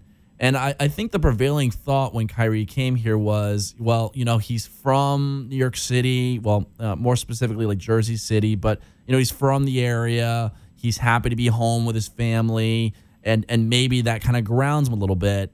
And that just really hasn't happened. So, listen, I think it was worthwhile to give a shot at the time. I think they've been very patient with him. But, if they're looking and they're 5 games under 500 come the trade deadline, I don't see why you would hold the team to. I mean, I get the Eastern Conference is light, as it always is, and you always have a shot. But I think at the very least, come this offseason, they're going to have those difficult discussions. And I do think I'm with you on the fact that it's becoming too much of a headache for the Nets to deal with. Yep, I agree. Yeah. Well, listen, I have to take a commercial break, so I'm going to have to let you go. But really appreciate you calling in, buddy. And we'll talk soon. And we're going to have to get you on as a guest at some point, a special guest where we can just pick your brain on a bunch of different stuff. Sounds like a lot of fun. Absolutely. Got to pitch it forward to the old professor there. Absolutely. Yeah, you have to come over, man. I miss you here on Wednesdays. I remember you were I was your co-host, and you're probably like, who the hell is this kid that's coming onto my show? So you had enough faith to go out there and let that happen. So I'm always grateful to you for that one. Awesome. We're going to talk hockey. I'll be ready for that. Oh, boy. That part I'm going to have to do some research on, admittedly. Let's go, Rangers. Take care. Have a good night. Thanks, Nick. Take care, buddy. Bye-bye. Yeah, Nick is really the guy that stuck his foot out there for me and said, yeah, I want him on the radio show. So I really am very appreciative to Nick for that one.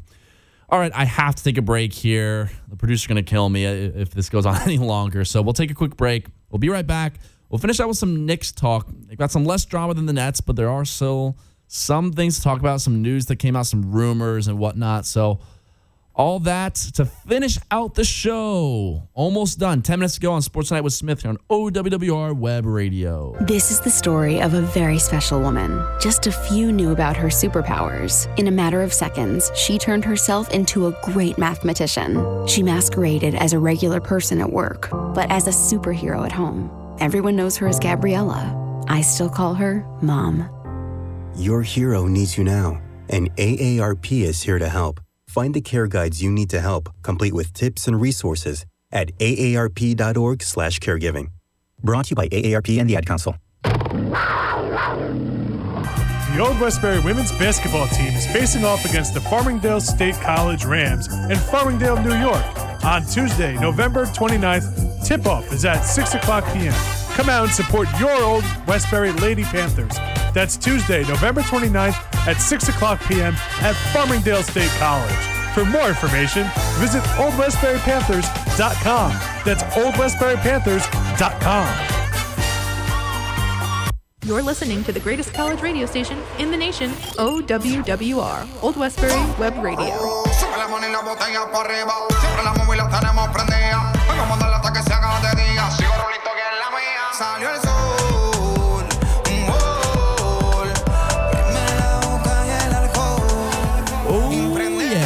Finishing out Sports Night with Smith on OWWR on a high note. Be sure to follow OWWR on Facebook at OWWR, on Instagram, Snapchat, and Twitter at OWWRNY, and be sure to visit our website at OWWRNY.org. If you want to call in onto the show for the final 5 or 6 minutes or so, give us a call, 516-876-4964.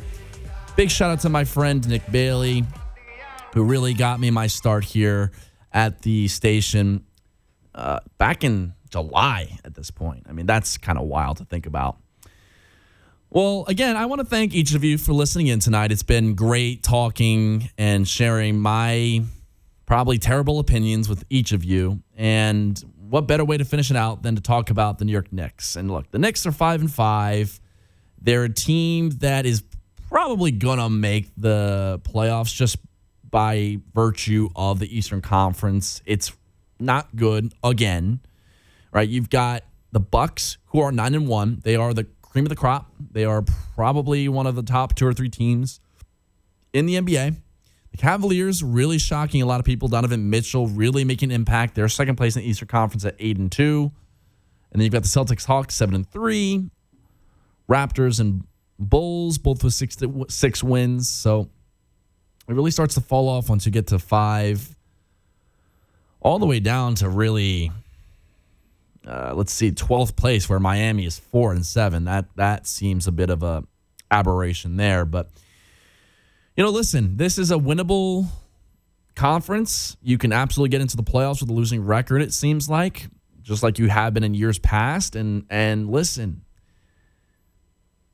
anything can happen in the playoffs. I think the NBA is a little bit more predictable than Major League Baseball or the NFL, because I think 5 players on the court at one time and you play a best-of-7 series, at some point the LeBron Jameses and Giannis Antetokounmpos are going to stand out, and they're going to make the difference. And that brings me to my next point about the Knicks. To really close out the show is, listen, the Knicks are a good team with a lot of good players. Here's the issue with that, though. A collection of good players, which is basically the 2020 version of the Knicks, is not good enough to win a playoff series against the team that has a difference maker. Right? The Knicks don't have a LeBron or KD, even Kyrie. They don't have that kind of player. I think a lot of people have casted RJ Barrett to be that player.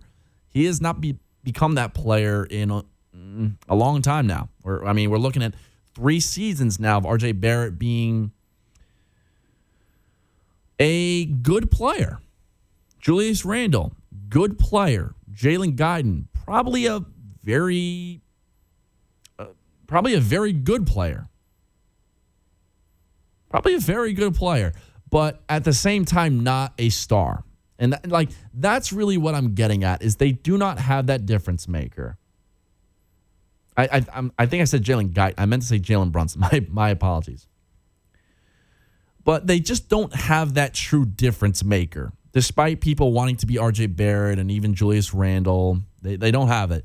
And so a report comes out today that the Knicks would be interested in Anthony Davis if the Lakers were to make him available. And, my question is why? Anthony Davis is, I think, the capitulation of a excellent player that's not a super mega star. If the Knicks could just get a super mega star, this team would be amongst the favorites in the Eastern Conference because they don't have to trade away players to become an elite team. They can trade away picks. Leon Rose has done a very, very good job of accumulating picks. They have 11 first-round picks in the next 7 years. All right? 11 first-round picks in the next 7 years. So you can get a super mega star if they're available. I'm a little surprised they didn't go after Donovan Mitchell. He's certainly showing out to be a super mega star in Cleveland. He's from New York. He's a mega Mets fan. I believe his father still works for the Mets, if I'm not mistaken. So, you had every possible connection and way to make that happen. They did not make it happen. So I have to imagine that they are waiting for that guy that they want, that super megastar, to become available. And that report today indicated it was Anthony Davis. And you know what? I'm not crazy about it. I'm not crazy about it. I'm curious what you guys think. I know we're not going to have time to go through your phone calls, but if you want to @ me on Twitter to talk about this, reach out to me. @SmithBrickner. It's all one word. Again, that's @SmithBrickner. You can reach out to me on Twitter. We can talk about it. If you also want to comment on the Spotify podcast that comes out later tonight and give me a comment there, that's also fine. I want to hear what you guys have to say because, honestly, I just don't think the Knicks are prepared to play anyone of significance in the playoffs right now. They're 1-3 against teams that made serious runs in the playoffs last year, and they're getting annihilated by the Nets that have Kevin Durant. I know we've been talking about the Nets as this piss-poor, bad vibes team, but look, they still have Kevin Durant. They can still win any given night because they have Kevin Durant. The Knicks, they just don't have that right now. So, does that happen at the deadline? I don't know. I don't think it's going to. I think it's going to be a frustrating season because you just expect a little bit more of this team and it just never comes together. So, I hope I'm wrong. I'd love to see the Knicks and Nets go at it and have significant playoff basketball. I'd love to see it happen. I'm not betting on it, though. It will be interesting to see what they do at the deadline, if there's any moves to make. Do they buy? Do they sell? What do they do? But listen, everyone, that's going to do it for this show of Sports Night with Smith on OWWR Web Radio. It's been an absolute pleasure speaking with all of you guys again tonight. We'll be back at it next week at 7 o'clock here on OWWR Web Radio. We'll see you later, everyone. Adopt US Kids presents What to Expect When You're Expecting. A teenager. Learning the lingo. Today I'm going to help parents translate teen slang. Now, when a teen says something is on fleek, it's exactly like saying, that's rad. It simply means that something is awesome or cool. Another one is totes. It's exactly like saying, totally, just shorter.